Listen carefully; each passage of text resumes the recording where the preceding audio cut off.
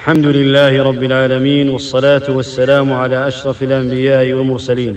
يقول عليه الصلاة والسلام: إذا قضى الله الأمر في السماء ضربت الملائكة بأجنحتها خضعانا لقوله، كأنه سلسلة على صفوان، فإذا فزع عن قلوبهم قالوا ماذا قال ربكم؟ قالوا للذي قال الحق وهو العلي الكبير، فيسمعها مسترق السمع فيسمع الكلمة فيلقيها إلى من تحته، ثم يلقيها الآخر إلى من تحته، حتى يلقيها على لسان الساحر أو الكاهن، فربما أدرك الشهاب قبل أن يلقيها، وربما ألقاها قبل أن يدركه فيكذب معها 100 كذبة.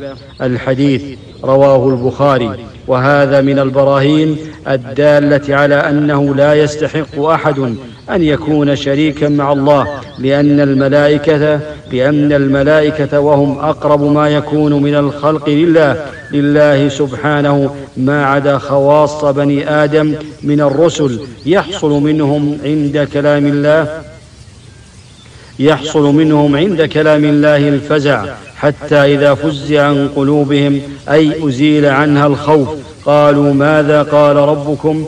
أي قال الملائكة بعضهم لبعض ماذا قال ربكم؟ قالوا قال الله الحق، وعلموا أن الله لا يقول إلا حقا، فيسمعها مسترق السمع، أي يسمع الكلمة التي قضاها الله مسترق السمع، وهم الشياطين يركب بعضهم بعضا، فيسمعون أصوات الملائكة بالأمر يقضيه الله، كما قال تعالى: وحفظناها من كل شيطان رجيم إلا من استرق السمع فأتبعه شهاب مبين.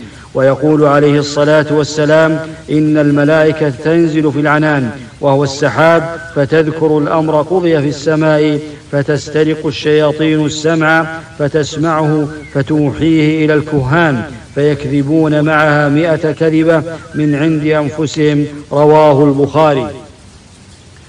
يركب الشياطين بعضهم فوق بعضهم حتى يسمعون تحدث الملائكة بالأمر، ثم تلقيه إلى الساحر أو الكاهن، فربما أدرك الشهاب الشيطان المسترق لتلك الكلمة التي سمعت من السماء قبل إلقائها فأحرقه، وربما ألقى الكلمة قبل أن يدركه الشهاب، لما لله سبحانه في ذلك من الحكمة، وإلا فلا يفوته شيء سبحانه.